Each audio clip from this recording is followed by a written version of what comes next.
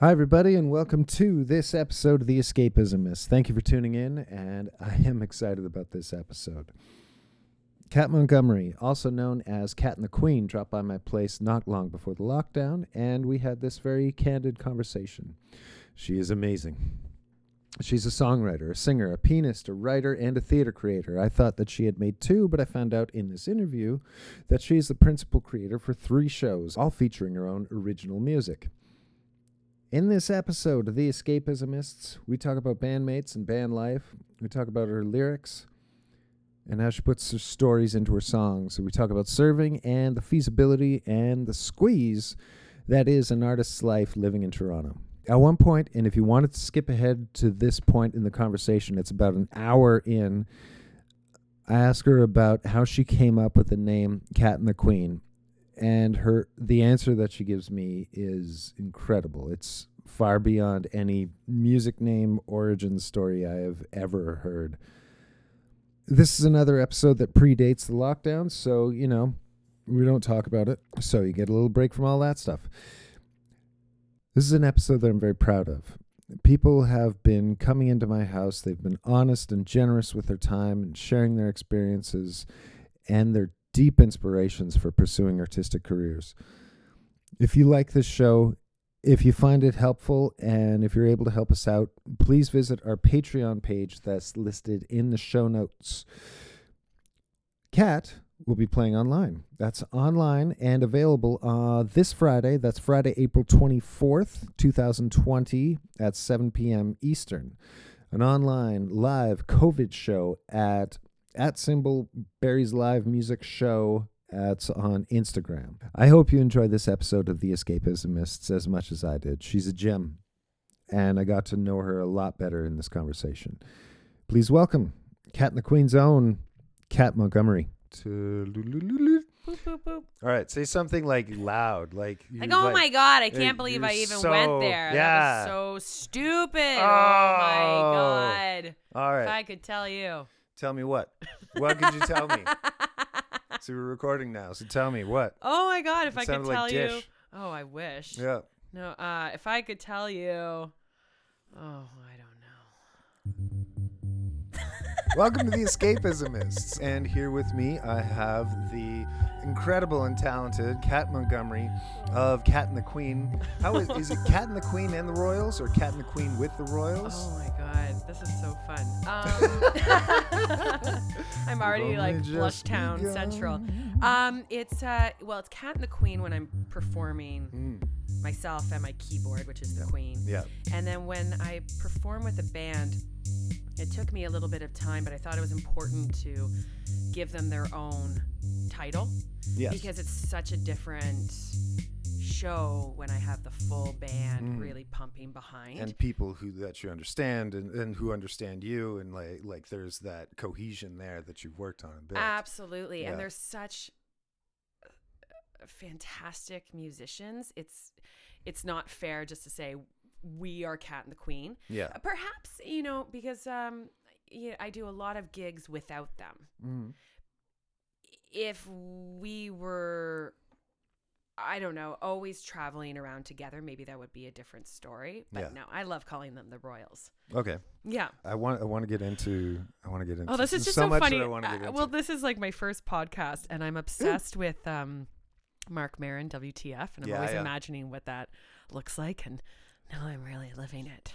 Now I imagine that looks well. I imagine like the setup is kind of similar, because he always talks about it. Like there's a room above his garage, and then there's the other thing. And the records. Yeah, cats. There's a little bit of records. There's booze there. There wouldn't be booze in his house. Oh, that's true. Yeah, that's true. But like he's just like, I don't know, fucking. What do you want? Yeah, is that interesting? Yeah. You want? Yeah, you did that. Oh yeah. Was it cool? Good people. Yeah, of course they're good people. What are you gonna say? Sure. Yeah, sure. He's awesome though, but like it's, yeah. Oh man.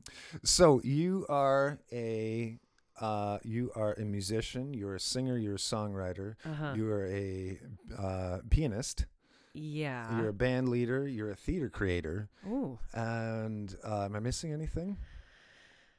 You're a voice teacher. Kind of, yeah. Mm-hmm. Nap taker. Nap taker. Heartbreaker. Heartbreaker. Nap taker. Yeah, I guess that's it. Mm-hmm. And I'm a waitress. Yeah. But I mean, whatever you got to do to Well, make that's the money. part of the escapismists is like what it takes, like the 360 of being an artist, of what it takes to do it. And yeah, I don't know. We could talk about serving, like, cause oh my God, I did it for too long. I got to the point where I was just constantly bitter. yeah, like my priorities never felt like they were my own, you know? right. If I wasn't running around for all the tables trying to make as much as I could, at that night, I was off just, I was off like just running from gig to gig and band to band. Like I usually rotated through something like between 4 and 6 bands, you know? And like either the thing folded or, like the residency was over or whatever. But like it was a lot. Yeah. But I don't know. How do you feel about that? Well, it depends on the gig. Right now I've got a serving job where I'm treated like an adult. Okay. Everyone's my age. It's hardly hard on the body. It's kind of one of those little dream things that I can kind of keep doing. Yeah. But God, man, I never thought that I'd be serving this long. Yeah. Yeah.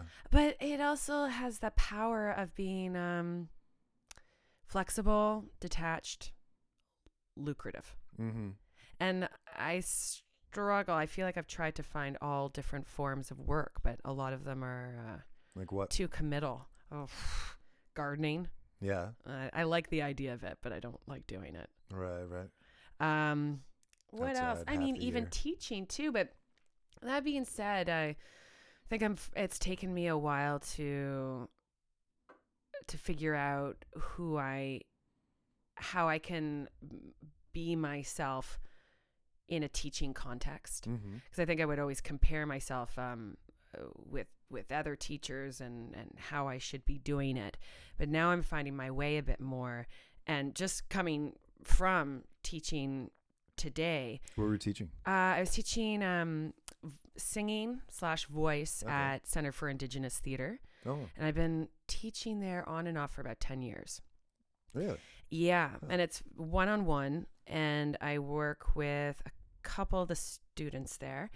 And today was just with one student for probably an hour and a half. Wow. And it was a mixture of, singing technique, like movement, body, breath, meditation, stream of consciousness, writing, and then just jamming, like writing a song together. Holy smokes. And it was wild. I mean, it also too is when the students show up. How old is this student?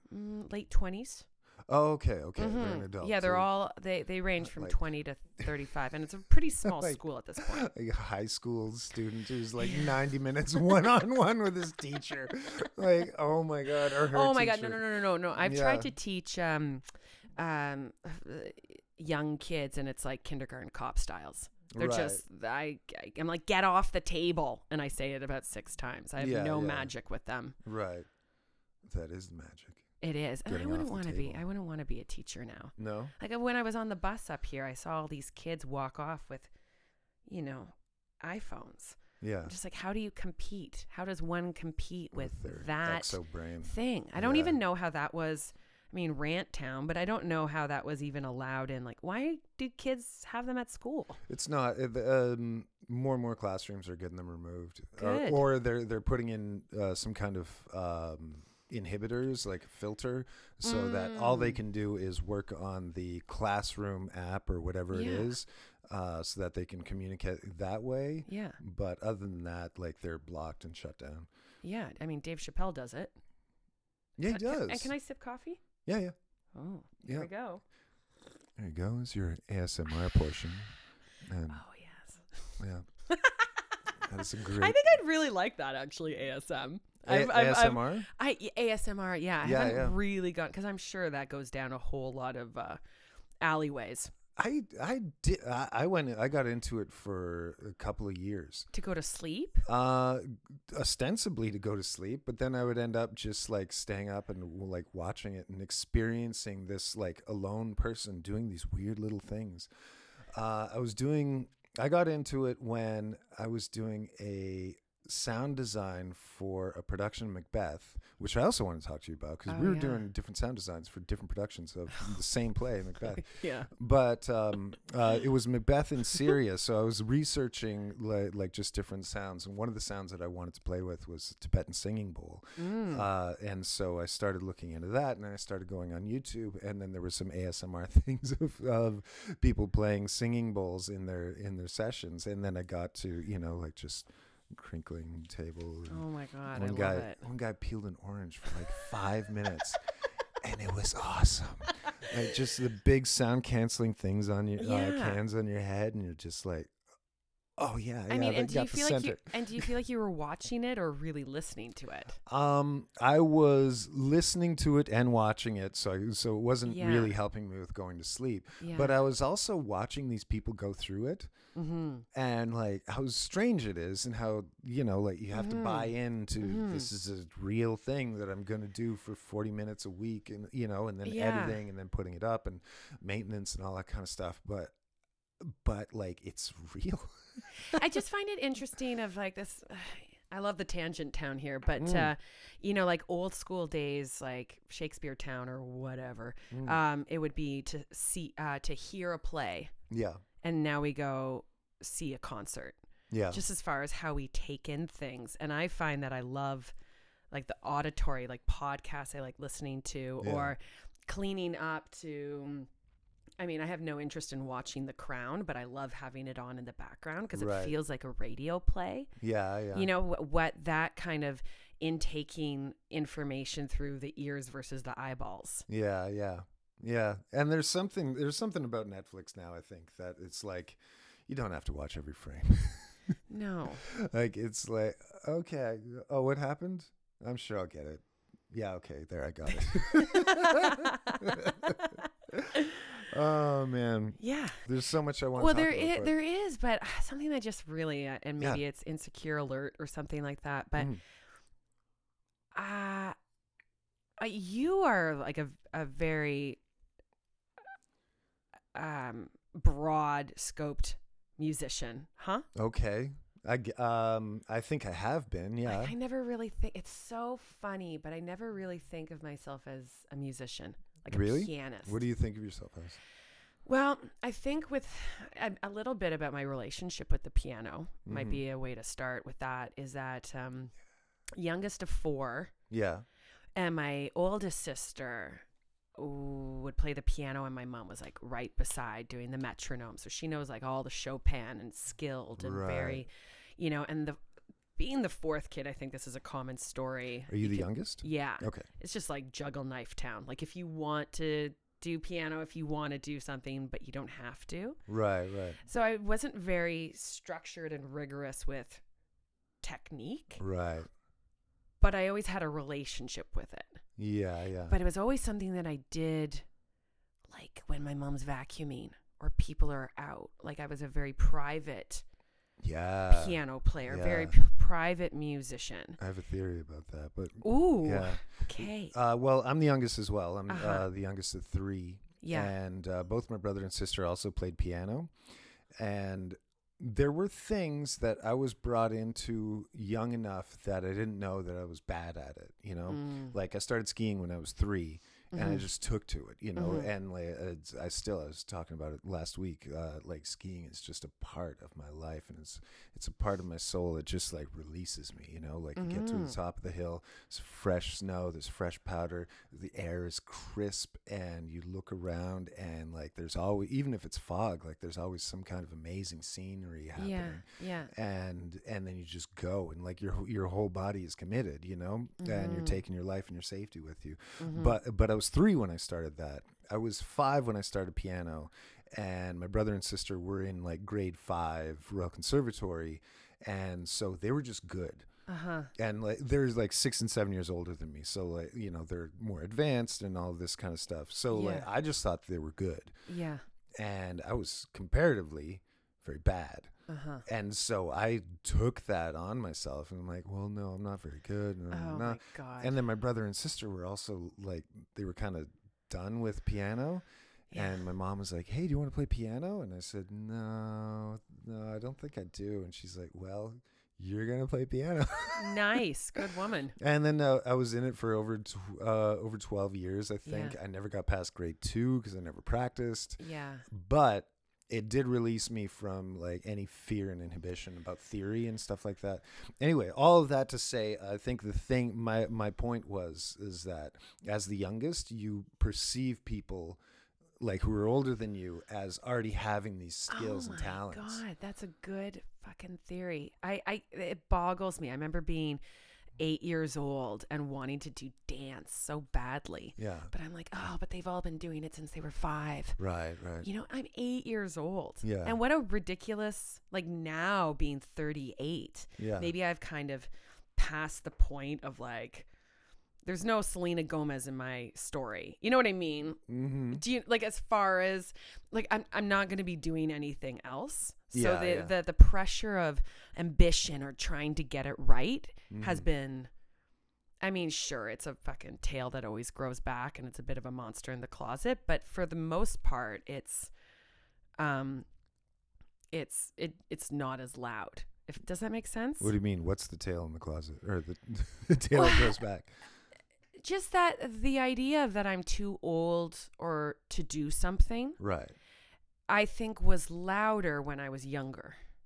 Yeah. Because now I'm past that point of thinking that I need to be in a certain spot because I'm not in that spot. And then now that I'm a certain age, which is still so fucking young. I mean, everything is so young until you're dead. Yeah. Or your total mind goes and body. I mean, like that's that. But yeah, I feel like I have more of a, I'd like to think this and summon it and kind of bow to it, of more of a learner's mind now than I did before. Yeah. When I was young. Really? Oh, yeah. Huh. Oh, yeah. I can't believe when I was 8 years old, New Year's resolutions were always like, you got to practice more. You got to practice more. But I would never practice enough. And that voice of how I talked to myself from such an early age, like there was a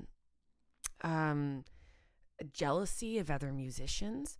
Yeah. Or where they are versus where I am, has cut me off from exposing myself to amazing art.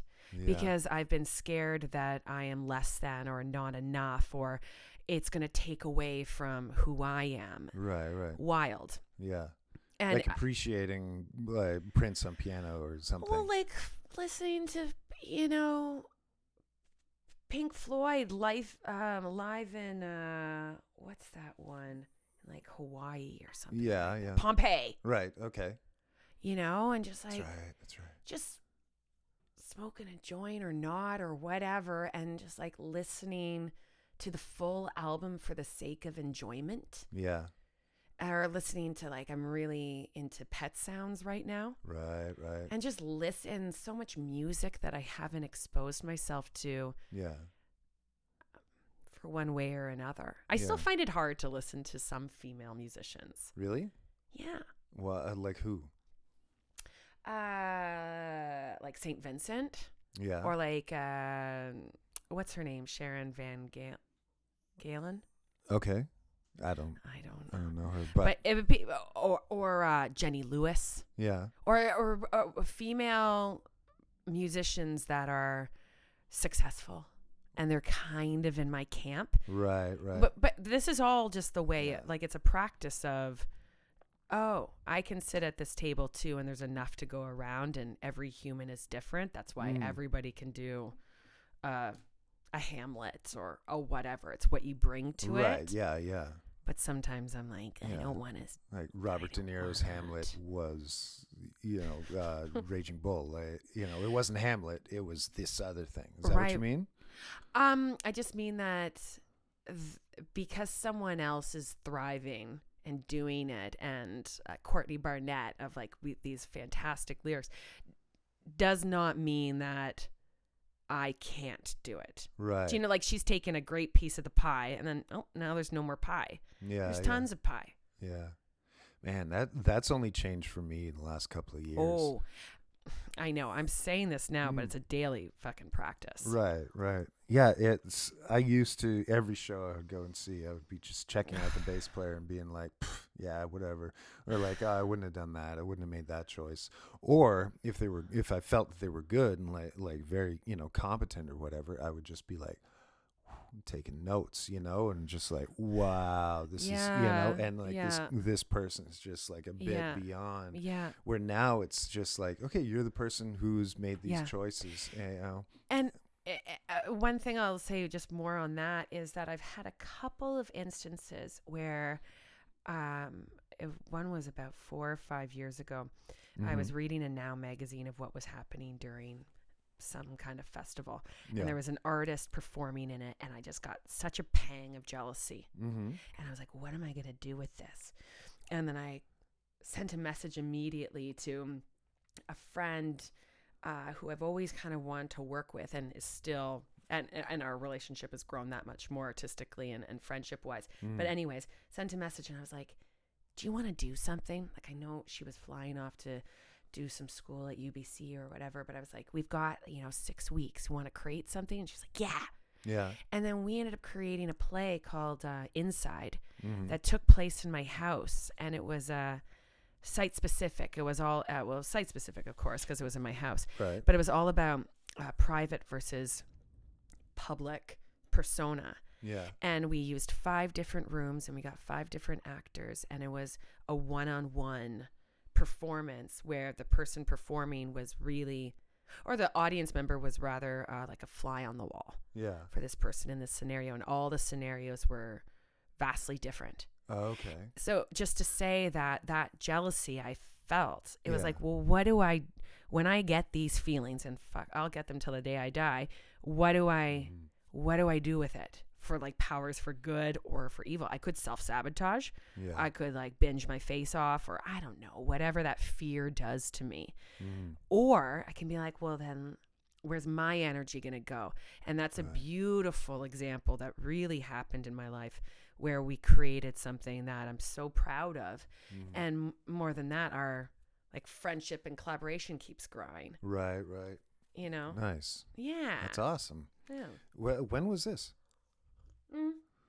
We did 2 incarnations of it. The first one would have been, oh man, time, right?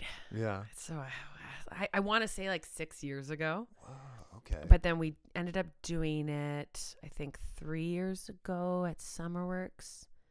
And it was a little different because there was something quite magical about the first one. Yeah. But the formula of creating this piece can be like suitcased anywhere. Yeah. Huh. Nice. Yeah. All you need is 5 actors?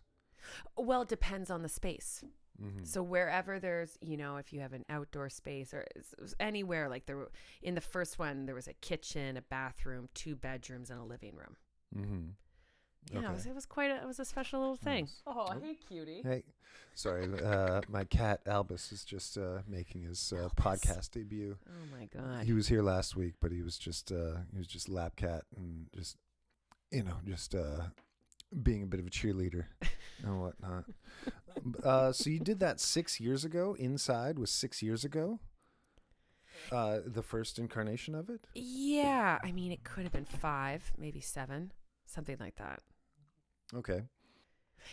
Another thing that was such a win with working with, her name is Sasha Singer Wilson. Okay. She was the collaborator. Amazing artist and writer, human. Was that it taught me about what collaboration can be. And that was something that I carried on with how I work with others and how I want others to work with me. Yeah. As far as transparency, working from what we can give,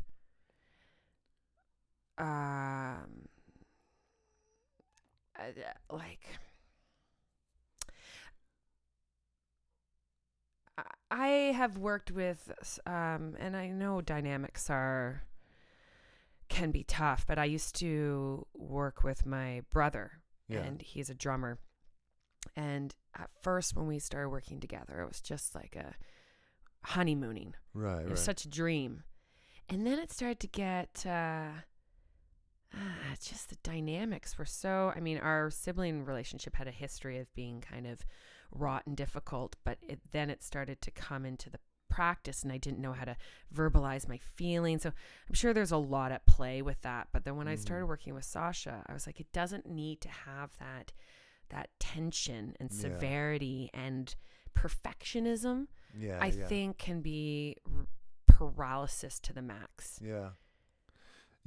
And coming from a place where classical music was the first thing, and what was on the page is correct.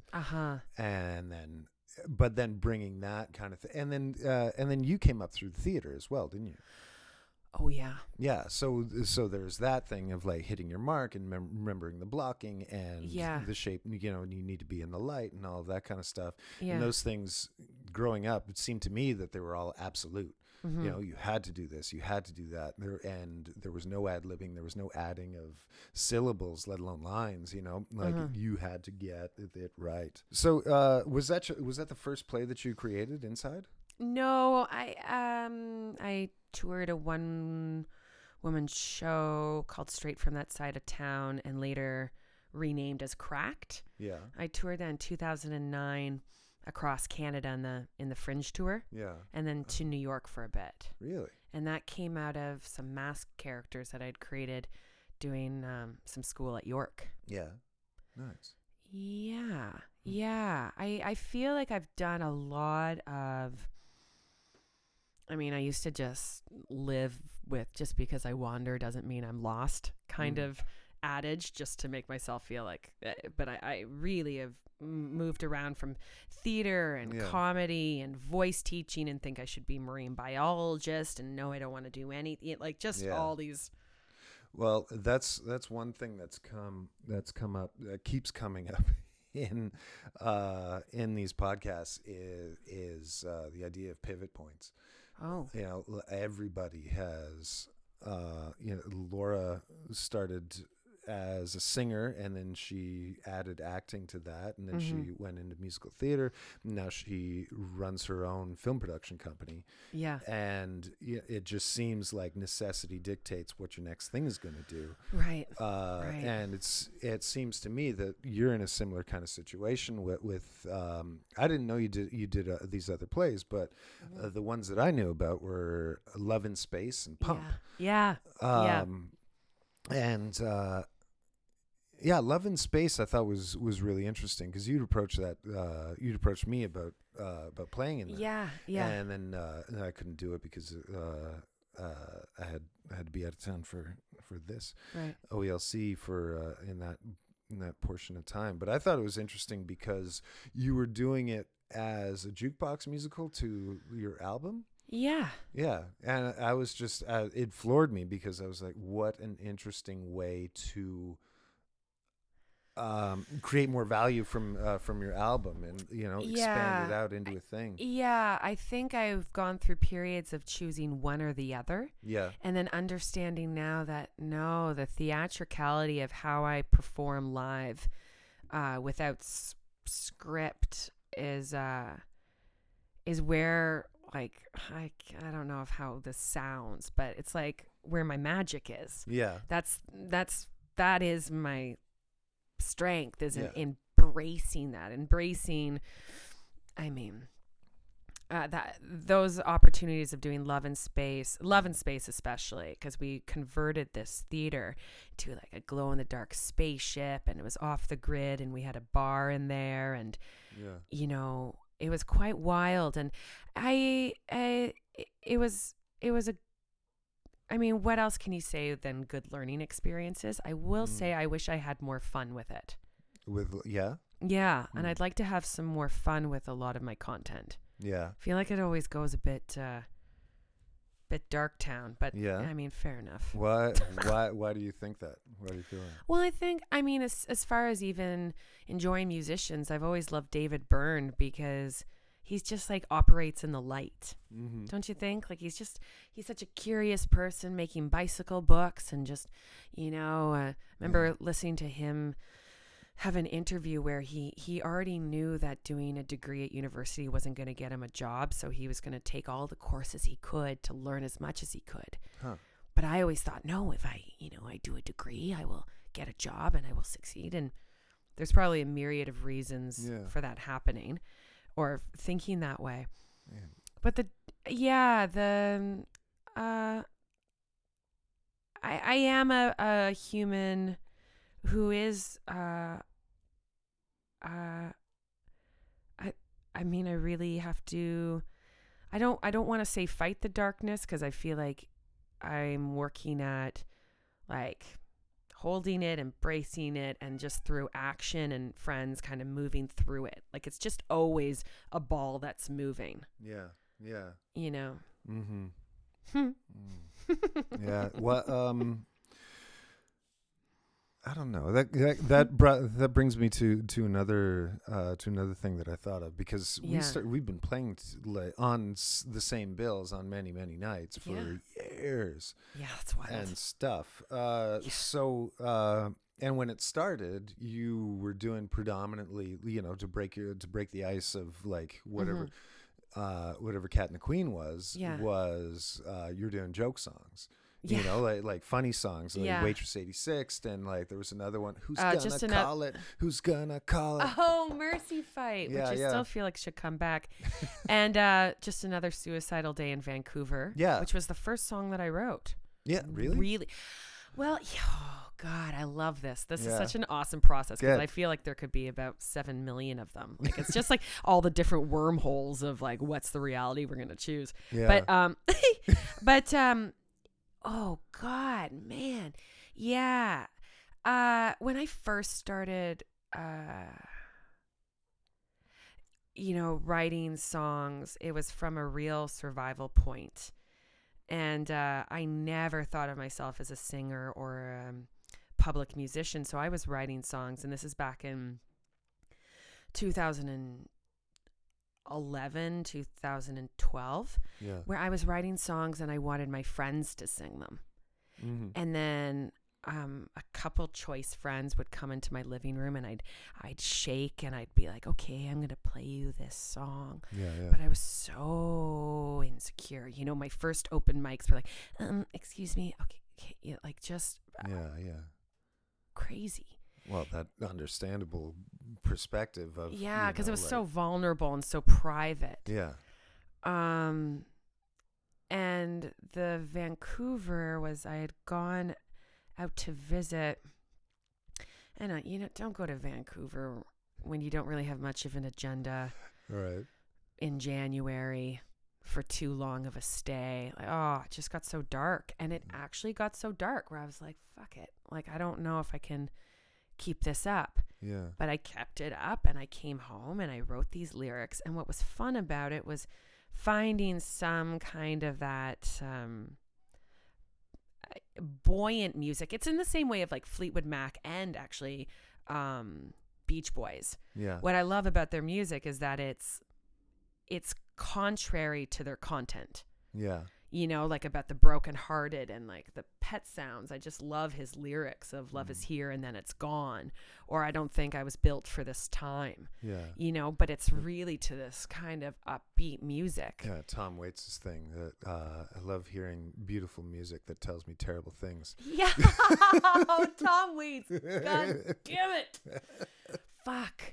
I got to get more into him too. I don't feel like you asked me to do that. The Tom Waits night. Thing, It's a fundraiser for the play that we're doing. Yeah. Oh, yeah. And that's ongoing. I'm writing grants. I was writing grants this morning. And writing grants. Yeah. Nope.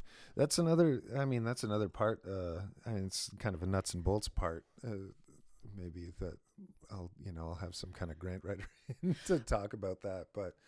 Oh, yeah. At this point, I've met a great human who helps me with like website and grants and photos and fun stuff like that. Because grants, I just always feel like I'm delivering a stillborn. Oh, boy. Kitty cat. Yeah. Oh. He should be your like visual mascot for this he should be. podcast. Yeah. Because have you talked about what this kitty looks like? No. On air? No, oh my God. What kind of cat is he? Here, let me come back here. He is unusually energetic for this time of day. Cornish Rex cat, who we've had him for less than a month. Oh. He's a champion Cornish Rex. Champion? Yeah. He would do cat shows, and he won champion status. Whoa. And then he started siring litters for a couple of years, and now he's retired. So now he's a house cat. What did you say? Siring? Yeah, like fathering litters and stuff. Never heard that word before. Well, because he's a champion like pedigree. Yeah. So then they want to infuse him sure. with other good, strong bloodlines and stuff. So, so we have 5 generations of where he's from, and he retired from his job at 2 years. He's got the cutest little ball sack. Yeah, that's new too. He's been snipped for like less than a month. Oh. And they used to be bigger?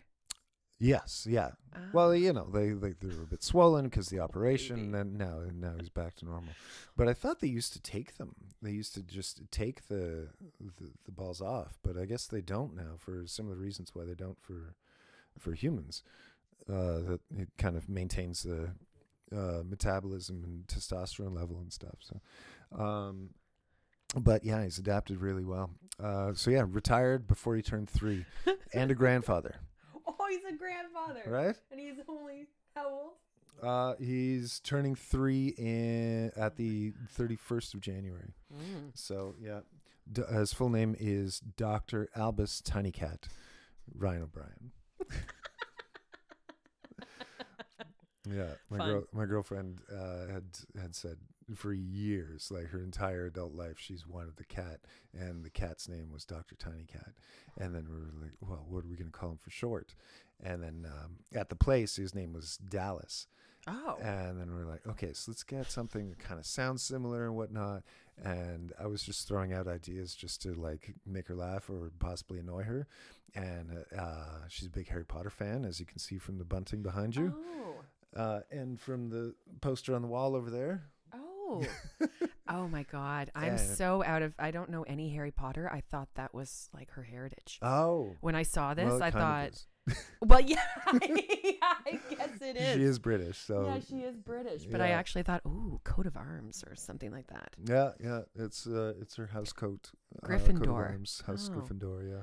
Wow, that's something I really missed. I think maybe it's just my age or It's still a good read. something. I read them a year and a half ago, and from the perspective of an adult and from the perspective of that kind of achievement, like she put those out in 7 years.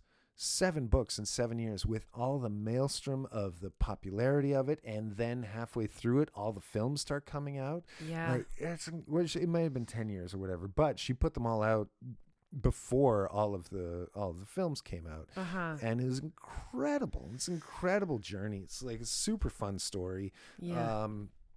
Like all the characters are really rich and well drawn. The world is well drawn. We went to London for a few days, and we went to an Airbnb, and on Airbnb there was this thing called it was the Harry Potter walking tour. This is London, England? London, England, yeah. And we went there and we met up, and so you, obviously, yeah, Harry so Potter you, walking you tour, go and see these sites, and and it was half okay, so this is the thing that's in this movie, and this is the thing that's in that movie, and the other half was this is what J.K. Rowling was going through when she thought about this place, and these are the things that she wanted to present and whatnot, and just kind of creating the narrative of where this kind of society would have come from, like where this magical world would have come from in her mind, and just building it out from. So it was really, it was like an hour and a half or something, but I can't recommend it enough. It was really fun. Writers and drummers. They baffle me, for fuck's sakes. I just don't. Drummers. Oh my so God. So straightforward. Like, is it? Oh God. Yeah. To what brain? What? I mean, I like drumming when it's very cathartic, but to a certain point.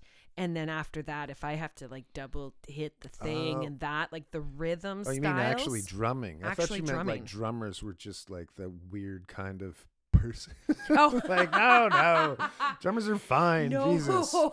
Yeah, what do you call it? Put them in their corner and they're off. Yeah. What do you call a drummer without a girlfriend? Homeless. I love that joke. How do you know a drummer's knocking at your door? How? He speeds up.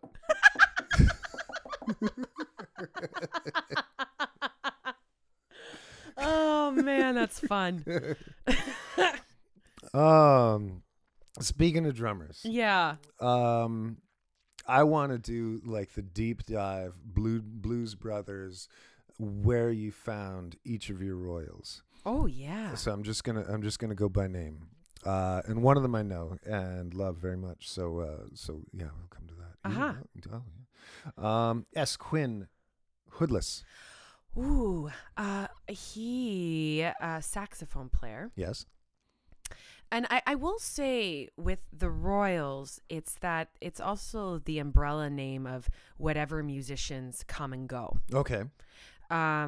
Because, people have other interests and things on their plate. Yeah. And things to do. So it's not it's a kind of almost like just the family who can come in and do a gig and who can't and who needs to take some time off, and is there another human that's going to come in the mix and be the Royals. So Quinn Hoodless, sax player to the max. That's one of those sweet cases of sometimes I do weird gigs for like a friend's theater fundraiser or something where I'd rather just be at home under covers. That's usually all of my life. Yeah. That's it's the like thing, how to compete with Netflix. Pushing it out. Well, because it's exercising that muscle that I know that even though the inside of me always thinks that I need isolation, I actually need community. Yeah. And music and practice and like exerting that, because I feel like I'm the most of myself when I am performing, and I get that reprieve afterwards.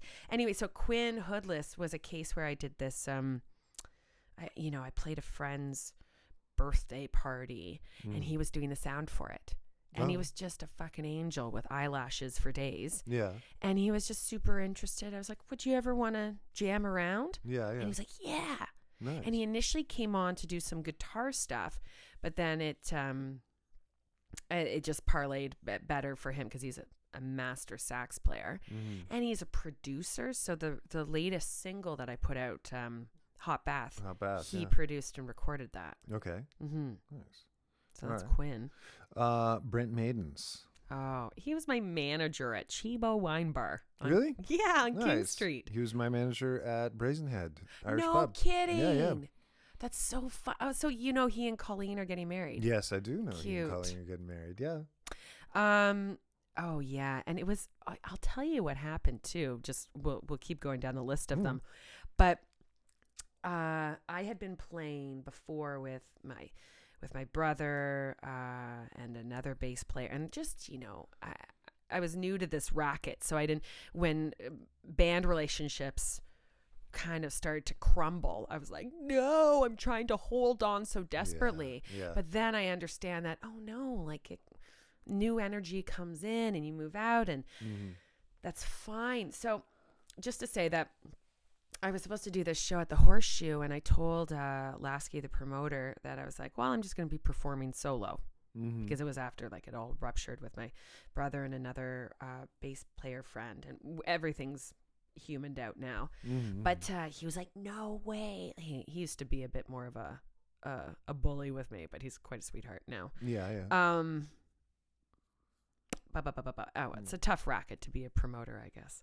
It is, and he's got one of the jewels of Toronto. 100%. And when I curate shows too, I'm the exact same with my acts. I'm like, can you bring this amount of people? What have you been showing? It's just otherwise, it sucks. But anyways, his reaction was quite like, "What are you talking about? You're not going to have a full band, blah blah blah blah blah." Yeah, right. And I was like, So I knew Brent. Yeah. And Dave, who we'll get to in a second, I knew him from doing gigs alongside when he would be playing with another band that I knew, Lamb Lion, with Oliver Piggott and Donka. Did you ever remember them? Oh, well, yeah. Been to Oliver's place. Oh, and they've got 2 little babies. They do? Yeah. Nice. Side note, but so I ended up just reaching out to Brent and Dave, and I was like, guys, would you want to just slam some practices together and perform at the Horseshoe in a month? Right. And they were in. Wow. And then we just had such a ball. We're like, well, let's keep this going. Wow. Nice. So that's how that happened. Huh. And that's Dave as well. And Dave was just a sweetheart that I had, because Oliver and Donka and I had, done gigs at the Cameron House quite a few times, and other Horseshoe as well, other little venues, that we had just become friendly and nice. So he was someone that I was able to just reach out if he was interested. Yeah. Huh. And Tal Davidson. Oh my God, what a dream boat. He, I was at a coffee shop, Loveless or something like that on Dundas and we don't need the pinpoint location of it, but just to say Dundas that and Gladstone for anyone who's yeah. about to look. I had that tip of my head. So. Yeah. I was meeting a pal there to have some chitty chats, and then the door behind, in comes Tal with this double bass, which I'm looking at right now that you've got, and he was just kind of struggling with the entrance, right. so I helped him in. He settled down nearby. We made some chitty chats, and I was just like, "Do you ever play guitar?" And he's like, "Well, and actually, I don't.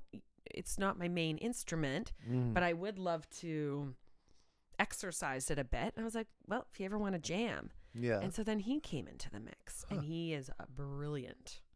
I mean, they all are, but he and they all are, but there's some magic that I think the guitar has brought to a lot of the pieces. Yeah. Really fleshing it out. Right. And Tal and Quinn did your show Pump this summer, didn't it?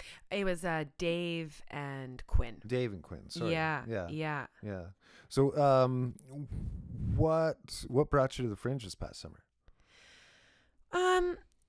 After Love in Space, one of the producer friends I was working with, she was like, "You know what? We should just throw Love in Space into the Fringe Festival for next year." And I was like, "Cool."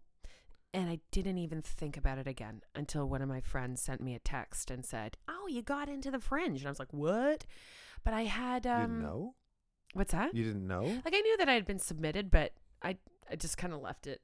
Like, I didn't follow it up. Oh, okay. Because it was kind of her suggestion, and I was like, "Yeah, sure." They don't send emails? Maybe it was because it was announced at the party when they're actually pulling out the numbers. Oh, okay. Maybe I got an email soon after or something. Right. Anyway, it slipped through the cracks. But anyways, I was like, oh. And then I thought, well, I didn't know if I wanted to do Love in Space again. Yeah. I kind of off-roaded and on-roaded a bit about what I wanted to do with that spot, and then it kind of just settled on doing that little piece, Pump, and I've submitted that piece, Pump, into SummerWorks for this year. Okay. With Cameron House providing the site-specific venue. Yeah. And a new director. Uh-huh. And I'm curious on that evolution. Right. Of it. Yeah, because I feel like that just the theater performance and the music is what I'm interested in continuing to to marry. Right. You know, and you just can't do that at I love performing at the Horseshoe or something like that, but that's like me in a wild costume having fun for an hour. Yeah, yeah. And then the night's over. Yeah. But I'm also curious of more theater residencies or where I can really set up the lights and really play around with content and settling into character. And also just like getting, because earlier when we were talking where I was like, I don't think of myself as a musician, is that I don't say that to be cruel to myself, but I think of myself as a theater artist that plays piano. Mm-hmm. And that helps me psychologically too, because there was probably so much time that I wasted where I'm like, I'm not Oscar Peterson. I'm not practicing 20 million hours a week. Yeah. And beating myself up for that when I realize I'm actually just interested in lots of things, performative. Right. And so wherever I can try to bring in comedy or mask or, I don't know, I guess it's just cabaret or whatever it is, it makes me feel that I'm like realizing myself more and more. Right. Like you mean like it's bringing you closer to yourself. Yeah. Right. Yeah. And actually the move of taking this piece that I did last summer and, you know, I was initially going to just be like, oh, you know, and I'm just, you know, garbaging up that, and on to the next thing. Right. I was like, what if I fucking took this piece and took it back into the lab? This is Pump you're talking about. Yeah. Right, okay. And I like that expression of taking things back into the lab. Right. Because it's like, let's just get deeper with it. So often it's like, let's do this project and move on to the next thing. If I get real with myself, I'm always circling around the same themes. Yeah. Escapism, like addiction, absence of love and seeking of, and how we fill ourselves and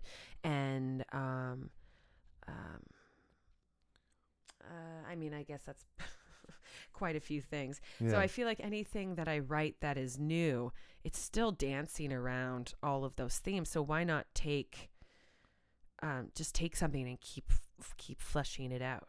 Because I do like that formula of mingling songs with content and playing around with what is happening in present and what is happening in flashback and you know, and also the bigger themes of how we process trauma, you know, and yeah.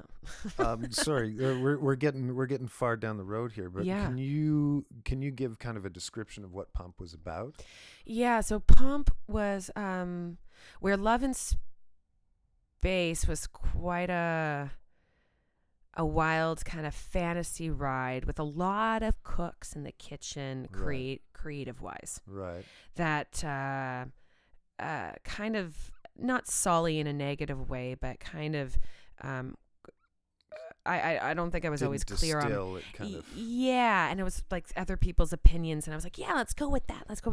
Pump was the mandate was like, I'm gonna write this thing, and it was more of a semi-autobiographical tale of how Cat and the Queen, a little bit of me as Cat, and how Cat and the Queen evolved, and taking from a lot of the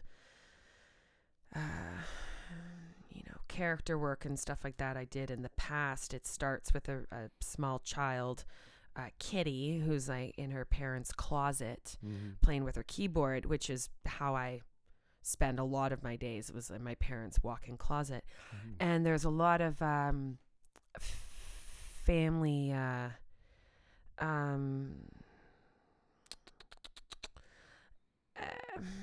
I was just going to say nonsense, but I don't want to trivialize it like that. But there was like a bit of a tough environment happening there with neglect and other people going on with, my parents going through a divorce and just a lot. They were going through so much and juggling 4 kids and all this kind of stuff. But that's where the piano became my friend, and it became a place where I could put my solitude and grief and my friend. Yeah. And so then it moved through, then it journeyed into Kat at like in real time with the audience at a seedy comedy performance venue. And we realized soon that she's losing her. She's unraveling. Yeah. Out of a breakup, not able to cope with it, drinking all the tequila, playing with the audience, really crass, but trying to be buoyant, but failing miserably, but still on we go. Yeah. And I will say with that show, I was very proud of it the whole process but by the last performance, the way that it was landing, I was like, oh, this is just like the beginning of this. Right. It needs a third act where it starts to get like surreal, where it gets more about spirit and who we are traveling, because it didn't get into that third chapter. Yeah. We saw a lot of her losing her shit and kind of getting disillusioned with the world and the images and the state of our fucking planet.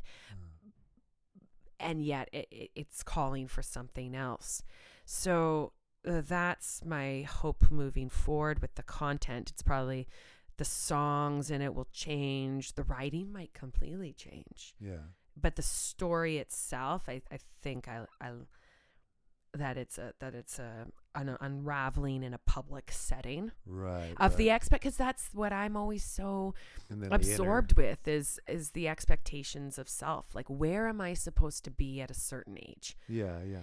It's wild to me. I work in an industry where like servers that are 10 years younger, but I used to think that 38-year-olds were so old, but we're all just kind of doing it. But I thought that I was supposed to be in a certain place. And sometimes there's a lot of darkness with that. Yeah. Even though it's all a lie.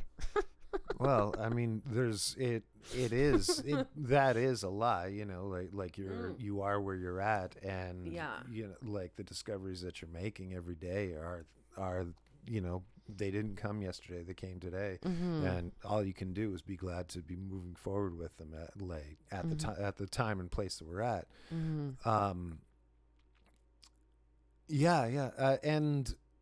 it changes because there's just a lack of pressure from like, oh yeah, gotta make it. Yeah. Like there's one of your lyrics on Troubling Eyes. Yes.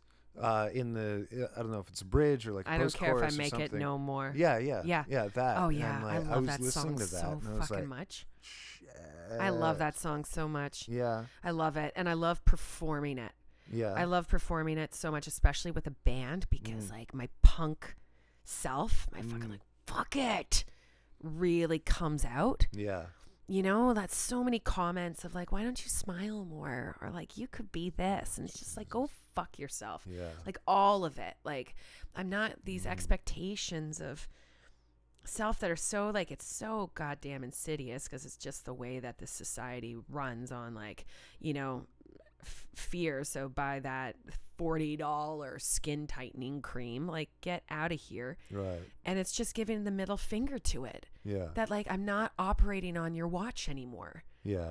I'm not doing it. And that really comes back to the beginning of our conversation too, where I feel like having more of a learner, beginner mind now, because I don't want to reach some kind of fucking finish line that it just doesn't exist for me. Yeah.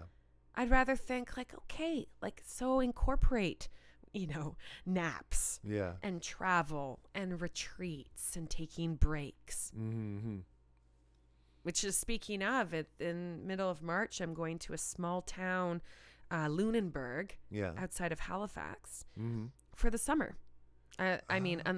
Hopefully I get into summer works and come back in July and rehearse that show. Yeah. But go there from end of March till July or August, and like work in a coffee shop and live by the ocean and write. Why is there a term limit to it? Well, because I work well in experiments. Okay. I work well in, I'm going to sublet my place for 5 months because I love my place in Toronto. Right. I have my piano, and I've got things kind of tourist up, you know what I mean? Like I've got my books and my pillows and stuff. Right. Not like having a comfortable home is You're a tourist? exclusive to tourists, but it is It is a theme. Yeah. Oh, wait, I think I saw this when I was researching. May 3rd? No, April 26th. April 26th. That was somebody else. All right. God damn it. I thought I was going to be Fucked so up. slick. Nice research. Oh. Idiot. 26. I'm May 2nd. So I'm Oh, also Taurus. Yeah. Tauro. Yeah. Yeah. Yeah. So just to go for a little bite-sized time and see how that feels. Because Toronto is also breaking my heart. Yeah. How do you mean? Just like I feel like it's getting renovated for the rich. Yeah. And that's not my language. A friend of mine, Laura, said that. But like, I think that's not exclusive just to Laura. I think a lot of people could say that. It's just condo town. And I don't feel like, and I think there's lots of articles coming out about like Toronto's got to decide if they want to keep their artists or not. Yeah. People have to move out of the city. And I've taken stints out of town where I get so much more, and not done in like this kind of like, but I really feel like I'm living more artistically than hustling for work just to be exhausted to kind of reprimand myself that I'm not doing more. And then you don't have the energy to feed your soul so that you can do the things. And I'm just ocean and small town. I think I have a lot of that in me. I have a friend out there, Adrian, who still runs a theater, or not a theater festival, a comedy festival in Toronto. So she comes back every year. She moved out there. Like she met a guy, and then like within a year, like she's just like kind of, and she always had that thing. She always had the thing that we've been talking about, the server thing, and like just like pounding pavement and doing the thing, and and like for her it wasn't music, it was comedy, and just like, oh my god, I gotta do this, gotta do that, gotta do this, gotta do that. And then she similarly like just was like, I'm gonna go somewhere else and do other things. I'm gonna keep doing this. I'm absolutely like but I'm gonna feed the things that it takes for me to be able to feed that thing. Yeah. Well, so she's she'd been serving out there, and then and now she's got a kid, and like she's still doing all that stuff, and like just I haven't spoken to her, but through like online stuff, like it's just like. Your shoulders are a bit lower, and and it's also the process of, I don't know, what do you want to call it, like metamorphosizing, evolution, growth, pivot points. Points. But speaking of the Royals, I love these guys to death, and they're fantastic to perform in Toronto, but they all have lives and other gigs. We're not hopping in a van, 18-year-olds going across the country, which I would fucking love. But that's not where people are at, and I have to understand that this is a Cat and the Queen project, and I'm not going away with it. So how do I also perform solo? And that's hard when performing with a band, because it's just so fun to have the team supporting and just like realizing all the tunes. But the opportunity of going out east as well is I have a smaller Nord that I'm going to be working with. That's like more lightweight, because the other one's a fucking dinosaur. Like it's just so it's just too. I use probably 7% of what it's capable of. Wait a second. Yeah. Okay. It's going to be the baby queen. I was waiting for it. Like, just like wait for a pause in the thing, in the conversation, and then we can pivot towards this. But now we have to go there because now it's a thing. I want to know, Cat Montgomery, I want to know, how did the Queen come to be? Ooh. The Queen, like that actual keyboard? I don't know. It's Cat and the Queen. Like what is the Queen of Cat and the Queen? Okay. Yeah. Okay, well, I'm going to actually give you a fuller story, like just like one step back from that. Great. Because I think it's something that I actually do like to share in opportune times like this. But so as we've kind of discussed back and forth, that always theater was my racket, so one way or the other. And And piano was something that I, in fact, just kept to myself. And then, so there's that. And in my early... Oh, now I'm realizing that I'm actually telling this whole story. All right, good. It's quite, yes. So I resented the piano at points too, because I remember playing it in theater school, and the teachers would say, like, why don't you act like you play the piano? Like, it's just fucking theater school environments can be toxic town. Head fucks. It was not, it doesn't work for everyone. And, anyway, so there was a part of me that was like, why can't I act? I don't want to play the, thing. And so time moves on, and when I was about 30 or 31, I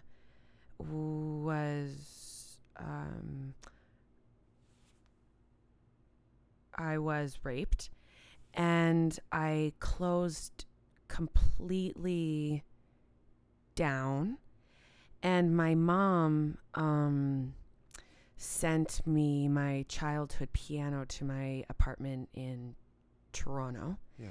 And that's all I kind of did.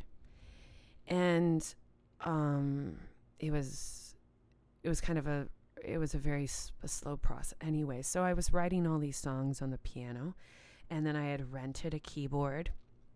And I had made a friend who was going to these open mics, and she was like, well, you should come to this. And it was like a very lo-fi kind of open, warm environment of artists that were just doing things. So the stakes were extremely low, which was exactly what I needed. And so I started to perform a bit more, and kind of dig that. And then I think I had asked one of my friends, like, what keyboard would you buy? And he was like, oh, definitely a Nord. Right. And so I went, and man, it was red and it was expensive. Yes, and I was like, let's do it. And so I got the biggest one, and it was red. So this is funny because a mutual friend of ours, Ben Blaze, is where the Queen title comes in. Yeah. So I had this, now time has gone on, and I'm performing a little bit more in public, and I've got this beautiful Nord that I'm basically just using the grand piano setting on. So funny.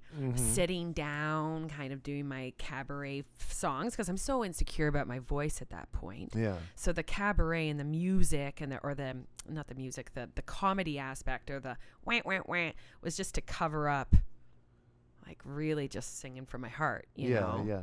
And also that's just the nature of development, I suppose, where I was, being such a, that aspect was so vulnerable to expose in front of people. Anyways, when Ben Blaze, he's like, what's the name of your keyboard? And I was calling the keyboard Red. Yeah. And he was like, Reg? And I'm like, Reg? Yeah. And I went home and I did name etymology of Reginald. Okay. And Regina or Regina or whatever. Right. And it's royalty. Uh-huh. And so then I was like, Queen. And so for a little bit of time, I was like, is it Cat Queen? Is it Cat and Queen? Cat and the Queen? Right. And then it just became Cat and the Queen. Huh. And sometimes to be honest, I'm sticking with the name, and I dig it. I mean, it's just part of my umbrella. Brand. It's absolutely, I know, but like, man, sometimes I wish I had more of a swish name, like, even Montgomery or just like what are some of the Ralph or whatever those, just like a one name thing. Cat and the Queen. Sometimes I feel like, wah, wah, wah. Wow, I don't know though, like. Brand's a brand. It stands out, Yeah, I know. And I mean, it's been a great umbrella for me to... J.P. Morgan and Chase. J.P. Morgan and Chase. That doesn't roll off the tongue. That's so funny. Yeah. So yeah, but I love my Queen. But the truth is, it's just I've been working. Oh, okay. Yeah. So. Just to jump around a bit, is the smaller version I have. Still like semi-weighted. It's just now 73 keys. It doesn't have the arpeggiator, but it still has like tons of tricks. Right. But when I'm moving in as a performer and musician, artist thing, is to start working with a sequencer, which is like I'm super resistant because I'm technology inept. Right. But I'm trying to also just be like, just watch a YouTube video and learn how to do it. But I just don't have patience. Right. But, so I'm working on it. Yeah. But so that I can still have big sounds and beats, but have it on the side. Right. And then play the keys. But it's also too, sometimes that big, beautiful keyboard kind of, I live in a 3-story building. I hate to say it, but because I know you as a double bass player, this might be like cry baby cry. Well, but the heaviness of it, I'm just like, oh fuck, I'm gonna have to lug this and all this. Yeah, and just carrying it upstairs, going Yeah. around the corner, tunk. Oh, yeah, geez, and the idea of being able to gig more a little bit like on Trans Ed and kind of walking with it, and I'm excited about that. Yeah. Like one of the great things that technology has brought is like complete lack of an amp. Oh my God. Yeah. It would just, I would have the upright bass in one arm, like just cradling it like, like a drunken fraternity bro. And, like just carrying that around. And then the other one, like I'm counterweighting this amp, trying not to like, bounce it off the side of my knee, like for the entire trip of where I'm going. Like, oh God. And then the snow. Oh yeah. You know what you pick out? My bass has a wheel. So that I can just, like it's got one wheel that I can just put in the peg and just get it around. And then you take it outside in the winter. You know what doesn't just get swept away and brushed around in the snow? Is hair. So I get to wherever I'm going, the snow melts, and there's just like city hair, human hair just rolled up on the side of this wheel. And I'm like, oh my God, that's gross. Oh my God. Just from everywhere. Like, that's so funny. I had that lying down on my bed the other day when the sun was like probably yesterday. The sun shining in and just like all the particles were floating around, and I would go, and just watch it blow away. But I was just like, look at all the skin flakes. Yeah. That are just like, we're just swimming through it and we don't see it. Yeah. And the hair, oh my God, hair. That's so funny what grosses people out. Oh, like, I love pulling hair from a drain. Oh, really? I just love it. Or a hair, taking it off a hairbrush. Really? Oh, yeah. It's like satisfying. Yeah, but like someone eating cereal makes me gag. Or spacers in people's ears. Yeah. I get a gag reflex. Spacers in people's ears. Like the holes when people stretch out their earlobes. Like, it just kills me. I don't see where that goes 15 years from now, but whatever. Oh shit.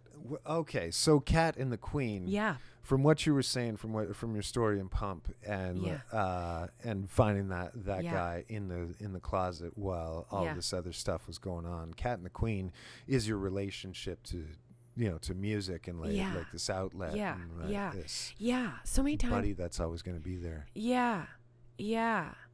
There's so many times like I go to the keyboard and I'll just fucking weep. Yeah. Because I'll just say, I'm like, oh, you're not here to judge me. Yeah. Like you're here for me. You're this is an extension. Yeah. But sometimes things will keep me away that I'm not, I haven't been practicing enough, or just all this nonsense. Yeah. But really it's just there to like hold me. Yeah. And it's truly, I'm just so grateful for it. Yeah. And I want to look at practice and technique as a way of like honoring it, really, just to like learn it more and just to expand my range. But the voices of putting myself down of what kind of musician I am or I'm not, I think is tired, and I'm not interested. Yeah. Can I tell you something? Please. In the last... I didn't plan on doing it, but through spending a lot of time, I don't know. In 2016, I went through a really difficult time. I was going through a breakup, and all of the difficulty that brings and everything. And then 2017, I started making changes in my life, and like just little things, like I stopped taking dairy milk in my coffee. I switched from that to almond milk. I stopped taking sugar in my coffee. I stopped smoking.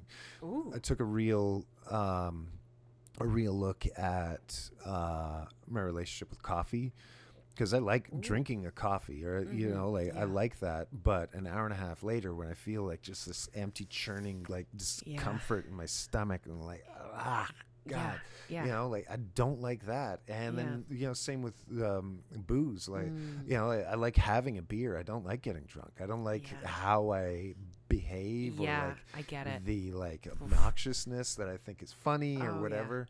And similarly with weed, like I like the first half hour. And it's really nice and social and it's funny, and I like the way that I react with music to it.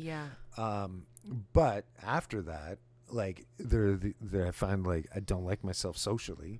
Like there are these social barriers where I don't talk, or I just like I look at people going like I don't know, and I see myself in pictures and I'm like, you look like an asshole. I know this tale. Yeah, and so I was like, okay, let's take a look at that, and I started doing that, and then 2018 comes around.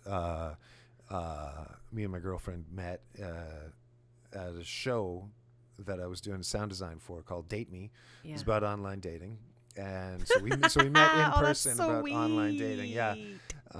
And then we started, started after that. And then in 2018, I just through a bunch of different things. Like I wasn't playing. Like I'd started saying no to new projects. That was another thing that I was changing. It was that like just see what it feels like just to say no to all no the to things. others. You say yes to yourself. Yeah. And then all this time goes by, and then my girlfriend was teaching dance, and she needed a musician for her class. Yeah. And she said, "Would you like to play?" And I said, "What do you need me to play? Like, what do you want?" And she said, "Absolutely anything you want." Oh, beautiful. I want this one thing. There's this one sequence of things that I do when I teach, and it's like it's all in 4/4, but there's one grouping of 16 bars, and there's one grouping of 1 bar, and then there's a grouping of 16 again, and then there's a grouping of 2, and then 16, 16, then that's it. And anything else, like just play whatever you want. So I hadn't played in a long time. And you know how there are those ticks in your playing that you convince yourself that you can't do this certain thing, that like this little bit is too tricky, or like, oh, that's that kind of jump and I can't do those kinds of jumps and whatnot. I had taken so much time away from the instrument that those things weren't really things anymore, that my body was just like had relaxed around them.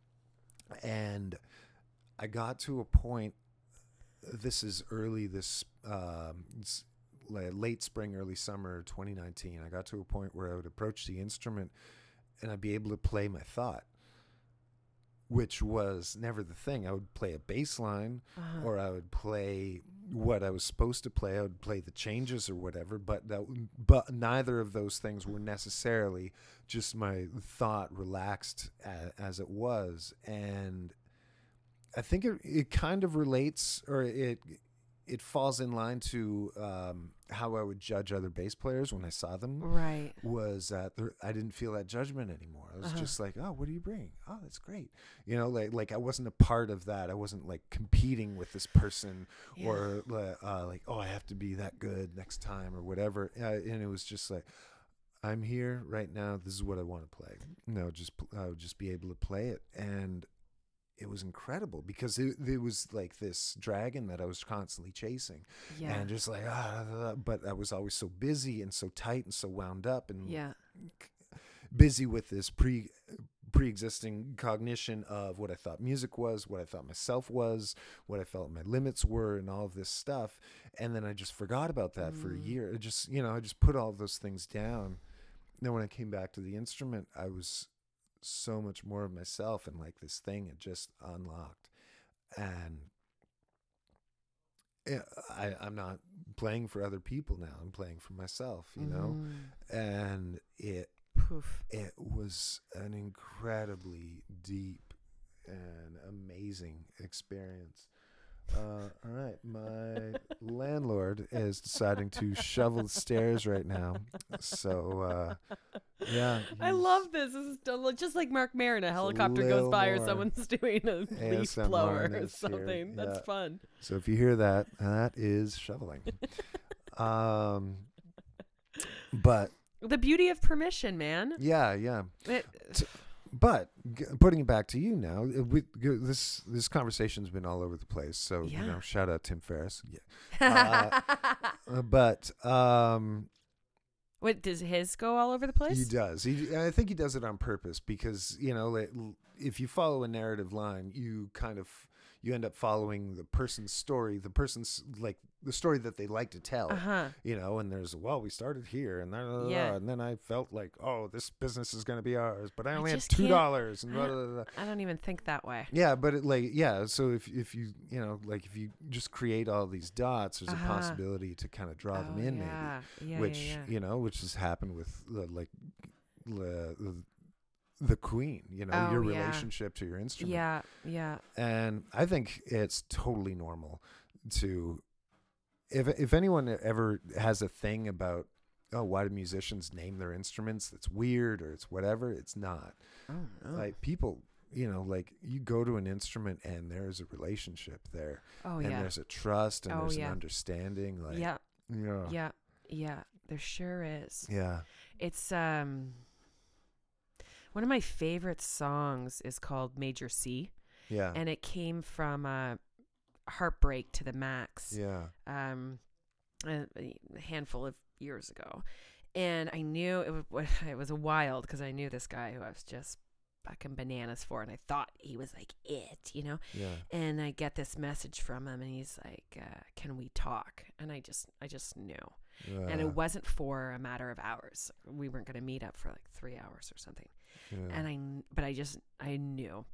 Right. And so I went between my piano that my Right. mom had sent me. So I have the piano at my house, Mhm. my apartment, went between the piano and my bed, curled Yeah. up in a little fetal position, like Right. back and forth. But I kept being drawn to the piano.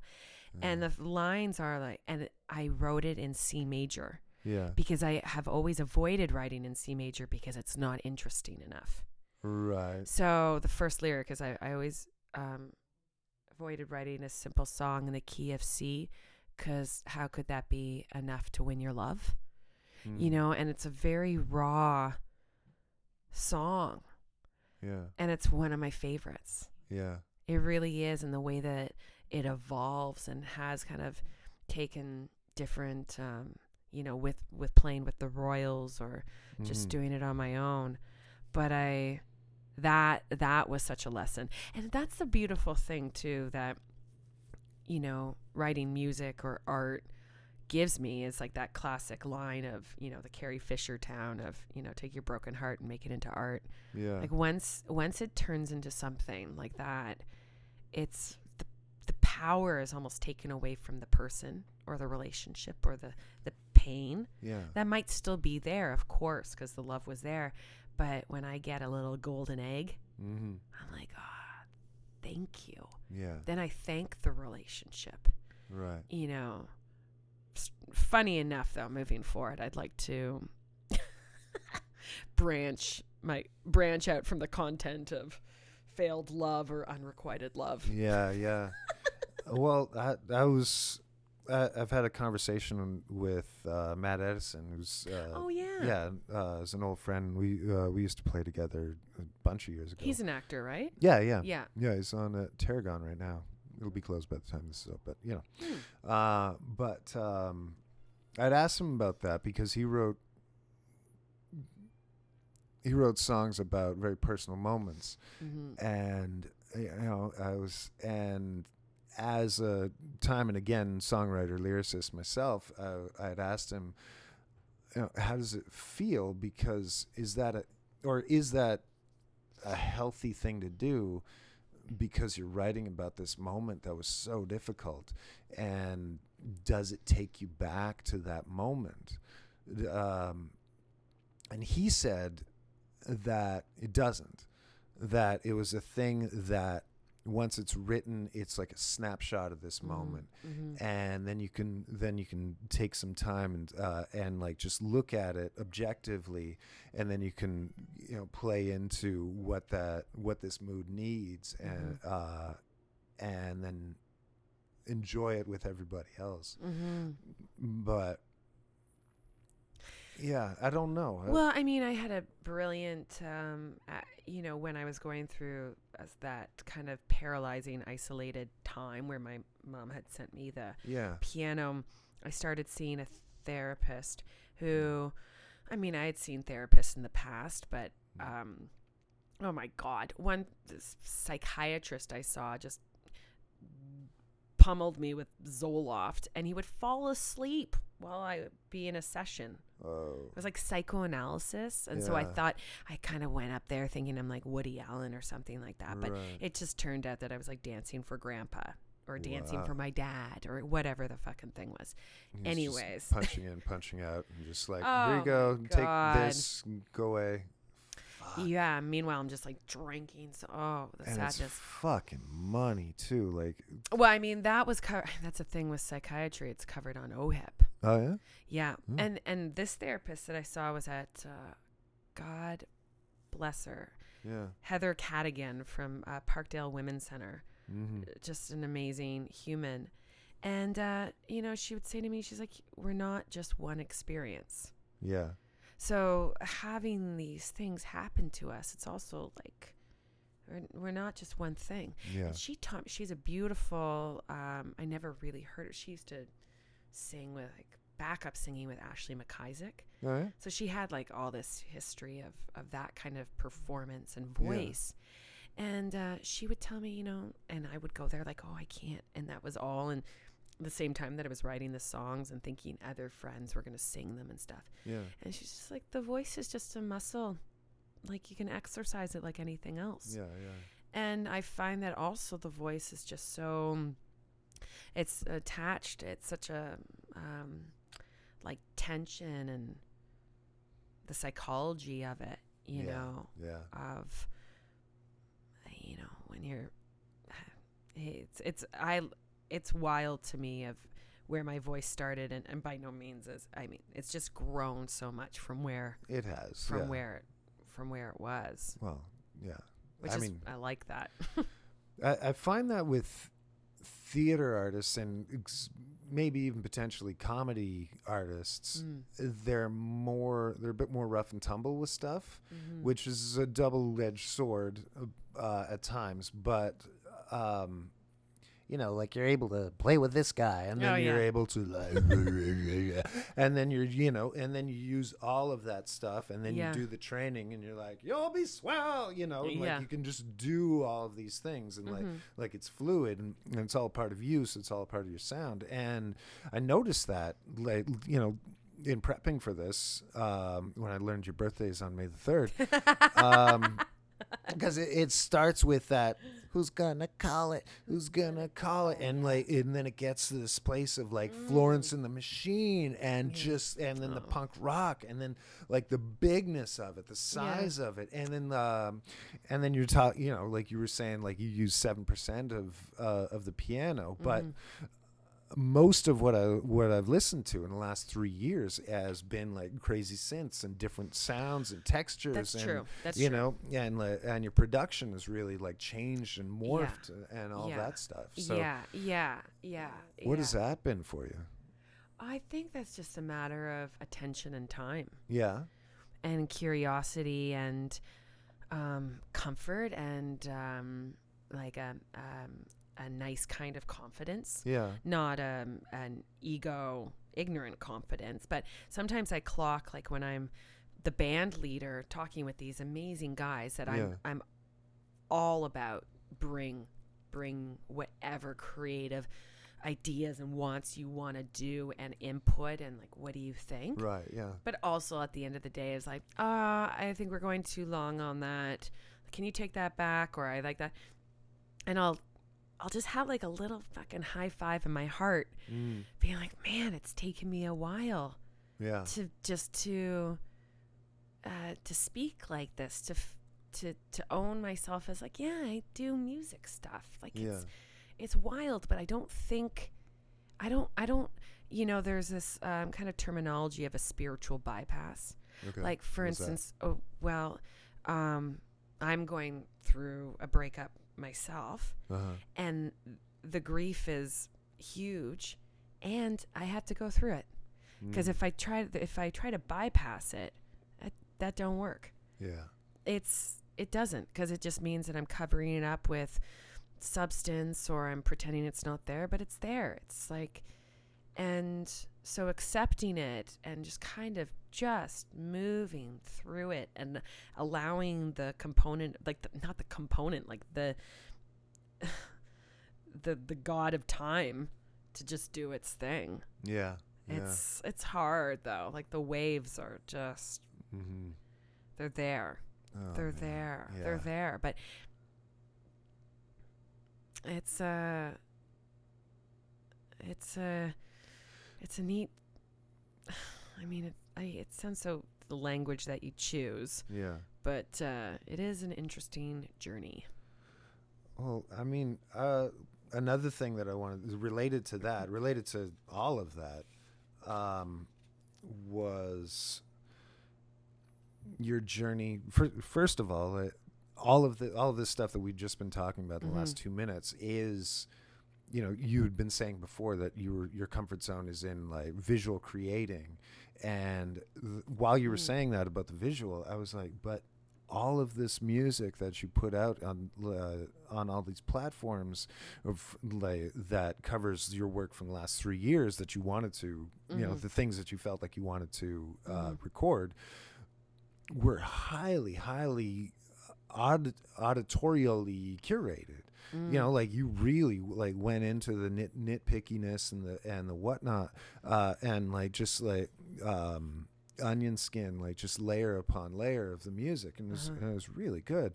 But then, as kind of case in point, I wanted to talk about No Longer Mine. Yeah. And how that was an extension from Sucker Punch. Yeah. How are you doing? Are you okay? Oh yeah, I'm great. I'm just stretching out my leg. Take a bathroom break? Or no, I'm cool. Okay, all right. But yeah, like, it started with Sucker Punch, which I found online. Yes. Which is a crazy video. Yeah.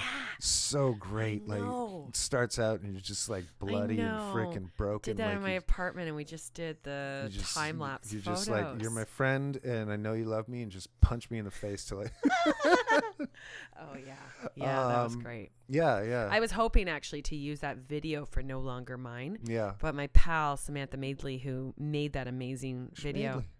Schmadley? Do you know Schmadley? Yeah. How do you know Schmadley?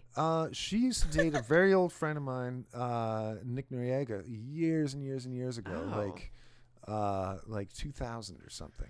Oh, wowzers! Yeah, that is a long time ago. And then she's Ottawa friends with Dana Fradkin. Oh yeah, and we went to school together. So neato. Yeah. Okay, yeah. So anyway, she's one of my BFFs. Sam Madeley. Yeah, she also did a video for Blades of Grass, which has gone through different incarnations as well. Yeah. And I was so hoping that we'd be able to use those videos and kind of get rid of the old version and put the new ones in. Yeah. But she had gotten new equipment and wasn't able to do it with her video editing. So Sam Madeley. Oh my God. Oh my God. Samantha Madeley. Wonderful. Oh my God. But yeah, I love that video. Yeah. Oh my God. Well, talk about the golden goose for content. The breakup, I say quote unquote, because we were never together. I just thought we should be. When it didn't happen, when I said that story of Major C, going from the piano to the bed. Sucker Punch also came from that human. Right. Where I'd been going through Facebook. Yeah. And, I saw a picture of him in a suit or something. And I just felt that. I felt that sucker punch. I felt that punch in the gut. I'm just like, ugh. But you're no longer mine, but were you ever mine kind of thing. Sucker punch from time to, and just the process of moving past things. Like, I read my books most every day. Poets of the past were my boat in these times of high waves, and just really. What does that mean? That's Poets of the past. No, read my books most every day. I read my books most every day. In my book right now, I have Pema Chodron, When Things Fall Apart.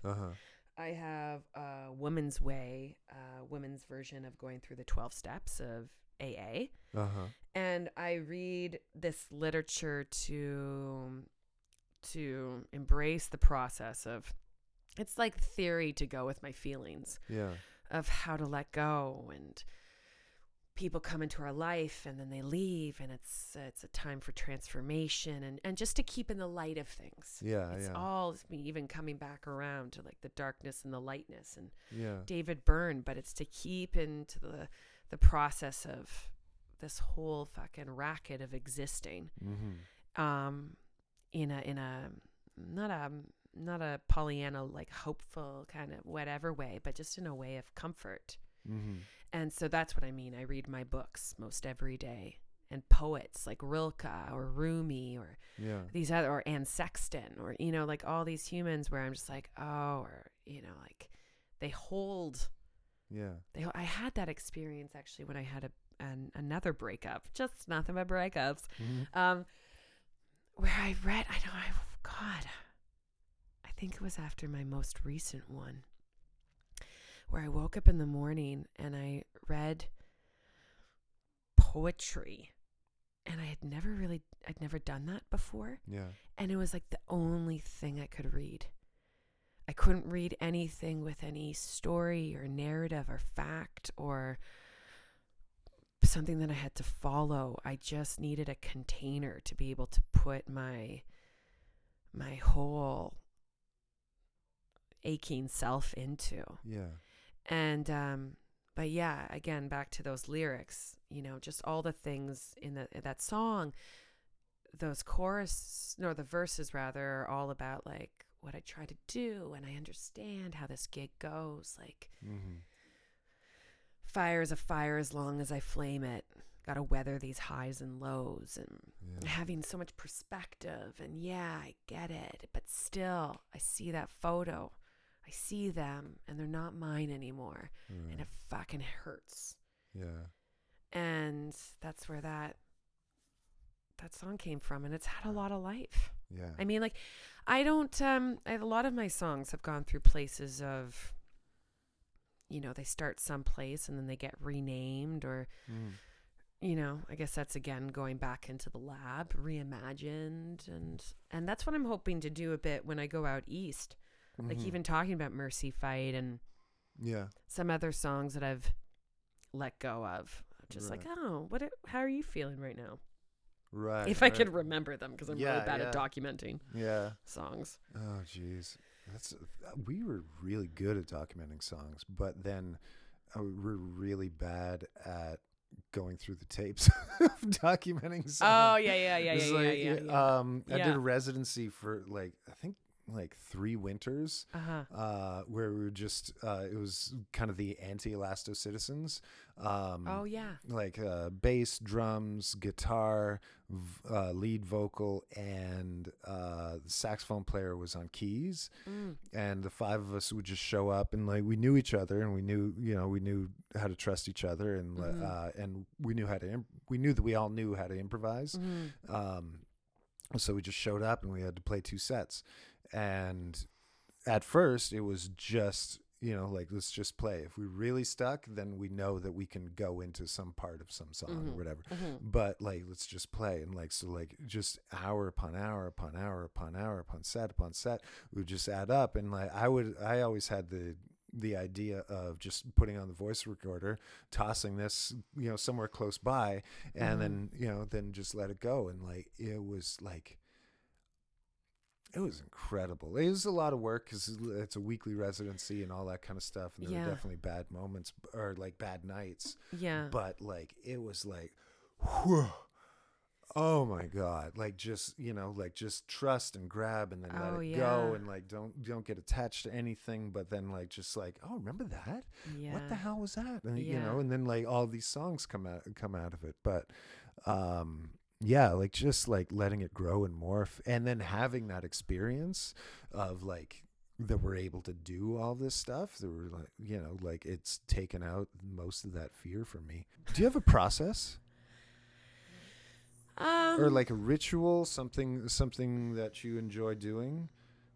I like to think about that whenever I pour tea because tea is such a like there's a thing that's actually called the tea ritual. So yeah.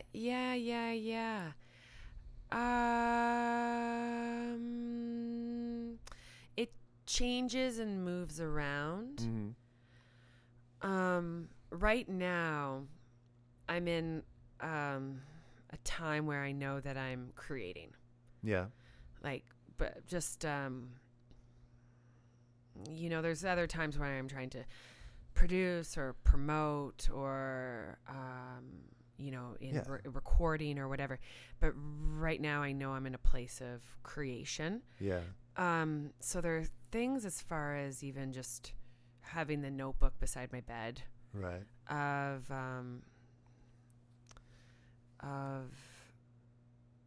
I don't know. There's more of a vibe to how I'm kind of operating or conducting myself or what I'm putting in my body as far as like keeping it a bit kind of clean and open to, when I'm brushing my hair, a melody will come in and then I find it on the keyboard. So there's like a little bit of that. Right. But I find that, structure is always helpful. Yeah. I don't have one on like a super right now. Mm-hmm. I'd like to say, well, I meditate for 30 minutes and then I write for an hour and then I practice my scale, and that is the podcast script. Yes. So you're going off script right now and I'm going to allow it. Yep. Yeah. No, I don't have. I was talking about that with one of the student I was working with today. Of sometimes I have a riff or some kind of idea that I've been working with, and then what I find very helpful is if I have writing, like if I have a resource of material that I can kind of comb through a bit. Like lyrics or like lyrics, lyrics, okay. And just Frankenstein it. Just right, be like, right. oh, how does this work, or what? And that was the case of Old Yeller, one of my favorite songs. Yeah. But for me, process is is in the showing up of it. Yeah. Like giving yourself 2 hours and you know that at the end of the 2 hours you'll be different. Exactly. I love that. I really love that, actually, of turning my phone off, setting the alarm, saying, you've got 3 hours now, babe, just to do whatever fits. And, that's such a cute little teapot thing. It's a little Chinese teapot. Oh. Yeah. Whoa. Yeah, I think I overfilled it, but these were all little dried little pellets. Sorry, I started a new tea while we went to. Oh yeah. We went on break, and then it just exploded into this. And so you use these leaves for about like between 3 and 5 usages, and it still gives it's a different experience tea each time, but like it's still very nice tasting tea. Well, green tea. Nice. I'd like to think though with going out east, I do very well in routine. I do very well with structure. Yeah. I've been bringing meditation back in, and writing has been coming back in. So I think that it's all showing up itself. Yeah. Because that kind of I've had a lot of calendar hopes, where I'm like, I'm gonna eat only this and I'm gonna do this and it's gonna be 20 minutes and it's pretty much like gym tan laundry for like for that, and then it falls off the map. I'm like, this isn't, I don't know, but a season for everything. You know what I mean? Sometimes that's needed. The fact that it that the process fell off is discouraging in itself, like that. Is that what you mean, or just like fuck it, move forward? Sorry, say again. Like you would say things would start to fall off. The schedule would start to fall off, and then you're like yeah, because the expectations. It was like this isn't helpful necessarily. Like I like to,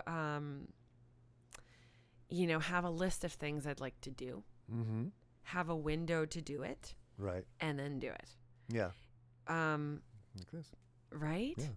But sometimes if there's too much, like if I haven't done that, it's just a way of approaching the work, I think, that's far more sustainable and pleasurable, for fuck's sakes.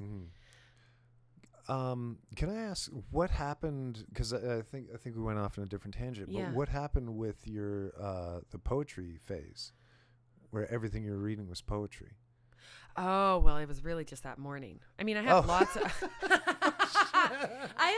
but no, I mean... I thought it was like 18 months. No. And you moved to Soviet Russia. And No, I do love, oh my God, the Rumi and the Rilke. Oh my gosh. Yes. Okay. I love, but what the experience that I had that morning where I couldn't... it's like I couldn't stomach anything but it.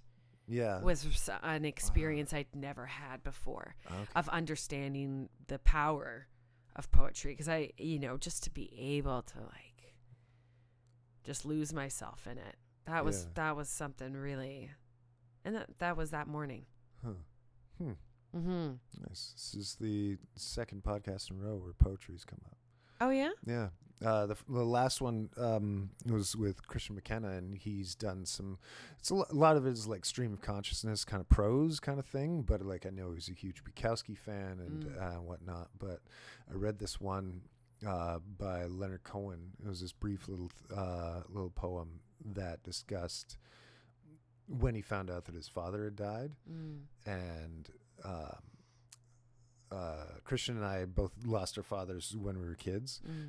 He was 10, I was 16. And so we just, it was a way to open up the conversation about, both two people who have lost like that person in their lives, because I don't know, there's something, the conversation goes differently. I find, like when, when you tell somebody something and they're like their reaction is like, oh my God, I'm so sorry, and then like it becomes like, oh, it's okay, like and it's like, are we consoling each other, or like it's just a part of it, like it's just like I would and so we just spent some time like talking about our fathers and stuff. But so poetry. Do you have any what Rumi or what if someone were to, if you were to recommend a book of poetry? The Rumi, what is the it doesn't have to be Rumi, but the one that I think of, and I'm just gonna murder it, but all you have to do is seek for love. So why do you keep stopping at these mean-spirited roadhouses? And it's just this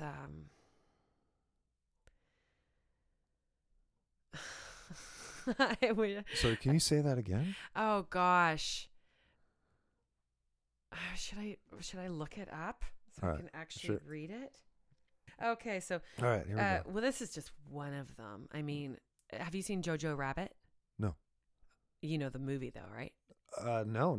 Jojo Rabbit? Nope. Nominated for lots of things. It's a brilliant movie. Yeah. And the last line ends with a Rilke poem, essentially that's just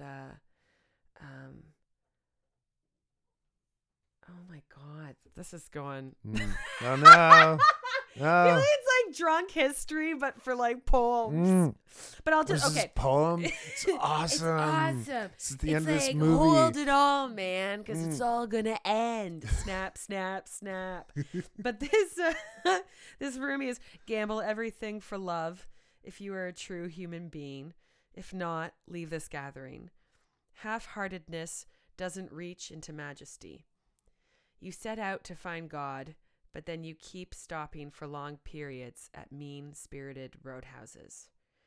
Don't wait any longer. Dive in the ocean. Leave and let the sea be you. Silent, absent, walking an empty road. All praise. That's it. But the mean-spirited roadhouses, it's just those unnecessary voices and places and fears and judgments of others and comparisons. So it's the what that, I guess, what would you say, personify, or like what that embodies of the mean-spirited roadhouses, the unkind places. No, we are on nothing but love. Places you put yourself, or places you find yourself in. Yeah, and it can be absolute literal, but also just like in the headspace. Yeah. I love that one. Yeah, the self-talk that can be such a good guide of like, no, that wasn't good enough. We can do better. Mm-hmm. But there's another point of it is like, that was pretty good. Shut the fuck up. Oh, yeah. Yeah. And like a little bit of sense of humor too. Yeah. Like we're just all fucking making some tunes and trading notes and making skits and living our life. Mm-hmm. You know? Yeah. I mean, like I'm the one who's got to die when it's time for me to die. So I live my life the way I want to. Yeah, I had this experience where I was doing a show a little while ago, and I was doing it with another performer, and she was getting really, really worked up as far as the perfectionism of the evening. Mm-hmm. And I just kind of clocked another win where I was like, oh, I get that. I get that feeling. Yeah. But who cares? Like I felt like it's just the gift of time, you know, and doing it a little bit, that I don't get worked up the same way. I certainly get nervous and excited and need to, you know, like I feel it in my body, and I'm grateful for that. I don't want that to ever go away. Yeah. Because that's also excitement and getting revved up, and my body knows it. So I don't want to take that away. But the micromanaging of trying to make something, and what's it mean? I'm like, who cares? Yeah. You know, I've made so many decisions in art where I I choose a project because I think it's going to lead me someplace. Right. And it doesn't. Yeah. You know, like it or not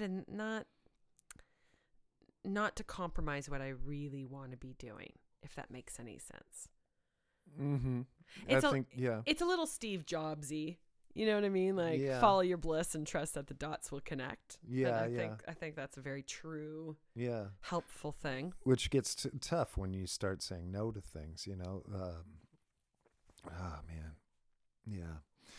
Oh dear, there's so much more that we could go into. I know. Okay, one more thing that I do want to talk about. Yeah.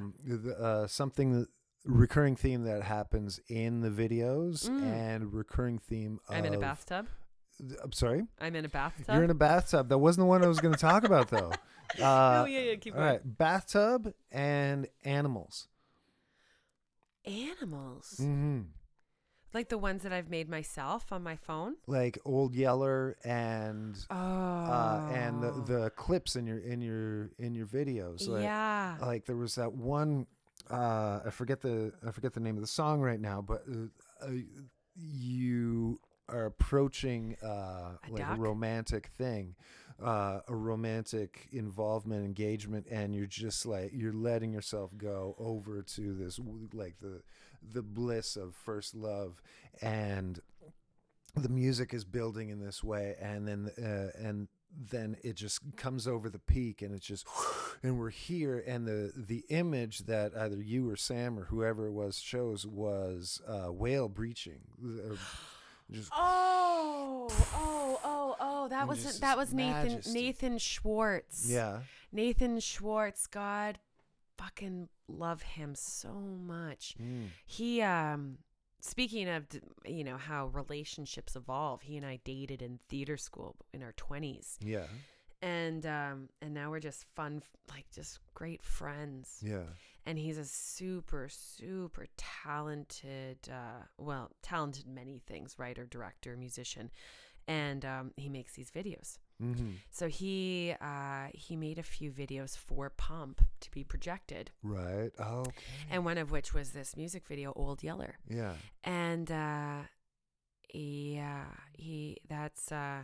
it's very true. The whale crashing, what he was getting with that video definitely was the beauty that exists in the world. Yeah. Because he had made other videos for that project where my character is just getting so overwhelmed by how the planet is on fire, Yeah, you know, yeah. but then in contrast, this video plays against a song where you just see, you know, someone's saving an oily duck, Yeah. or yeah. people see this beautiful whale crashing. Mm-hmm. But you know, a lot of the videos that I make do have a lot of animals in them, and that's probably just because like that's what I'm filming. Yeah. You know, but there is one thing with that is that I'm lucky for most of my falls, most of September and October. I'm lucky enough to stay in my mom's cottage by myself up north. Yeah. And no one's on the lake. Right. Like it's crazy, and I get dropped off. I don't have a car. Yeah. And I'm there generally for 10 days or something like that by myself, and then someone comes in and gives me food. And so I've been there for 5 weeks at a time, sometimes just 2 weeks, sometimes 3 weeks, but for a period of time, and I always end up creating in that space. Yeah. Hot bath is what came out of this last one. Well, And Old Yeller was a time before that where I was petrified in my bed that like a whole bunch of mice were going to come and lay babies on my face or something like that. I was so fucking scared. I was like, it's you very know, specific. Oh, I know. Mice are just like, and I really had to get over it, like Farley Mowat styles. I was just like, they were around all the place, and I was cleaning traps. Anyways, but with that particular evening, I was like so scared, and then I was just like, you know what? Let's go onto the front porch. I don't think I was like, let's write a poem. I think it started off with like, let's sit on the front porch, have a cigarette or whatever was happening. And I did, and I wrote a poem, and then it started to rain. Yeah. And then the poem was like, thank you for the rain tonight. I needed company, like a pack of wild dogs dancing on my rooftop, making calls to my heart. And then those lyrics, I had this riff that I've always been kind of playing with. And I just put the two and two together. And it's one of my favorite songs. Nice. Yeah, because it also has such a rich story to it. That's not external human related, I think. That's why I like it too. Right. But the reason why I was saying all that with the up north is that, oh my gosh, there's a beautiful white dog that lives on the neighboring lake, and her name is Blizzard. Yeah. And when Sam and I were filming that first initial video for Blades of Grass, right, the whole concept of the video is travel. She gets me from when I'm leaving the apartment, I hop on the bike, I take the bus, you know, and then we end up in the woods, and then we end up by the waterfalls, and I dump somebody's ashes. That's like the story. Yeah. And a part of the journey was I'm going to have these little toys and leave them around as almost like tokens or something. And I had this white porcelain little doggy. And so early in the afternoon of the shoot, I had placed it on a log, and on we move. And then somewhere in the afternoon, we're shooting, and out of fucking nowhere, this white, majestic dog, like, you know, in that husky kind of Northern Territory family, white wolf, comes out of nowhere, and just we start wrestling and playing, and we're like, whoa. It's like that dog just came to life. Anyways, and since then, Blizzard is my pal up there. Yeah. So much. I'm going on to, we'll wrap it. But that, the Blizzard would come, and, you know, after that night that I was so scared, the next day she just hung out on my front porch and didn't leave. And one time she came to pick me up for a walk, which she would do at like 10 in the morning. And I was doing my thing. Yeah. And I was like, Blizzard, AKA Blizzy Rascal. Right. I was like, Blizzard, how about you, I'm doing some stuff right now, but how about you come back at 5 p.m. I'll be ready. And she came back at 5:30. I'm like, bitch, you're late. Oh, bitch.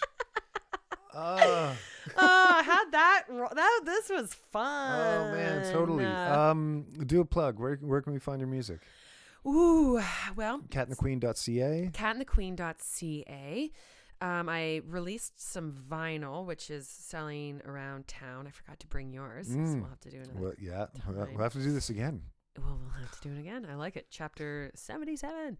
And all the streaming stuff like Spotify, iTunes, Bandcamp, YouTube, blah, blah, blah. And yeah, that's it. All right. Great. Thank you very much. Thank you. Kat Montgomery.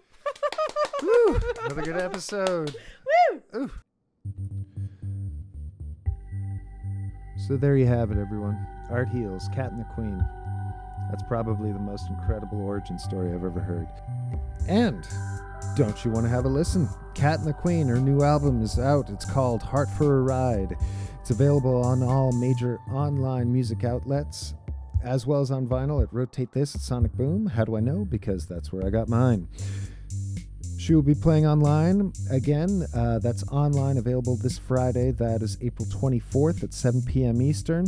That is the COVID show at Barry's Live Music Show. That's the @ Barry's Live Music Show on Instagram.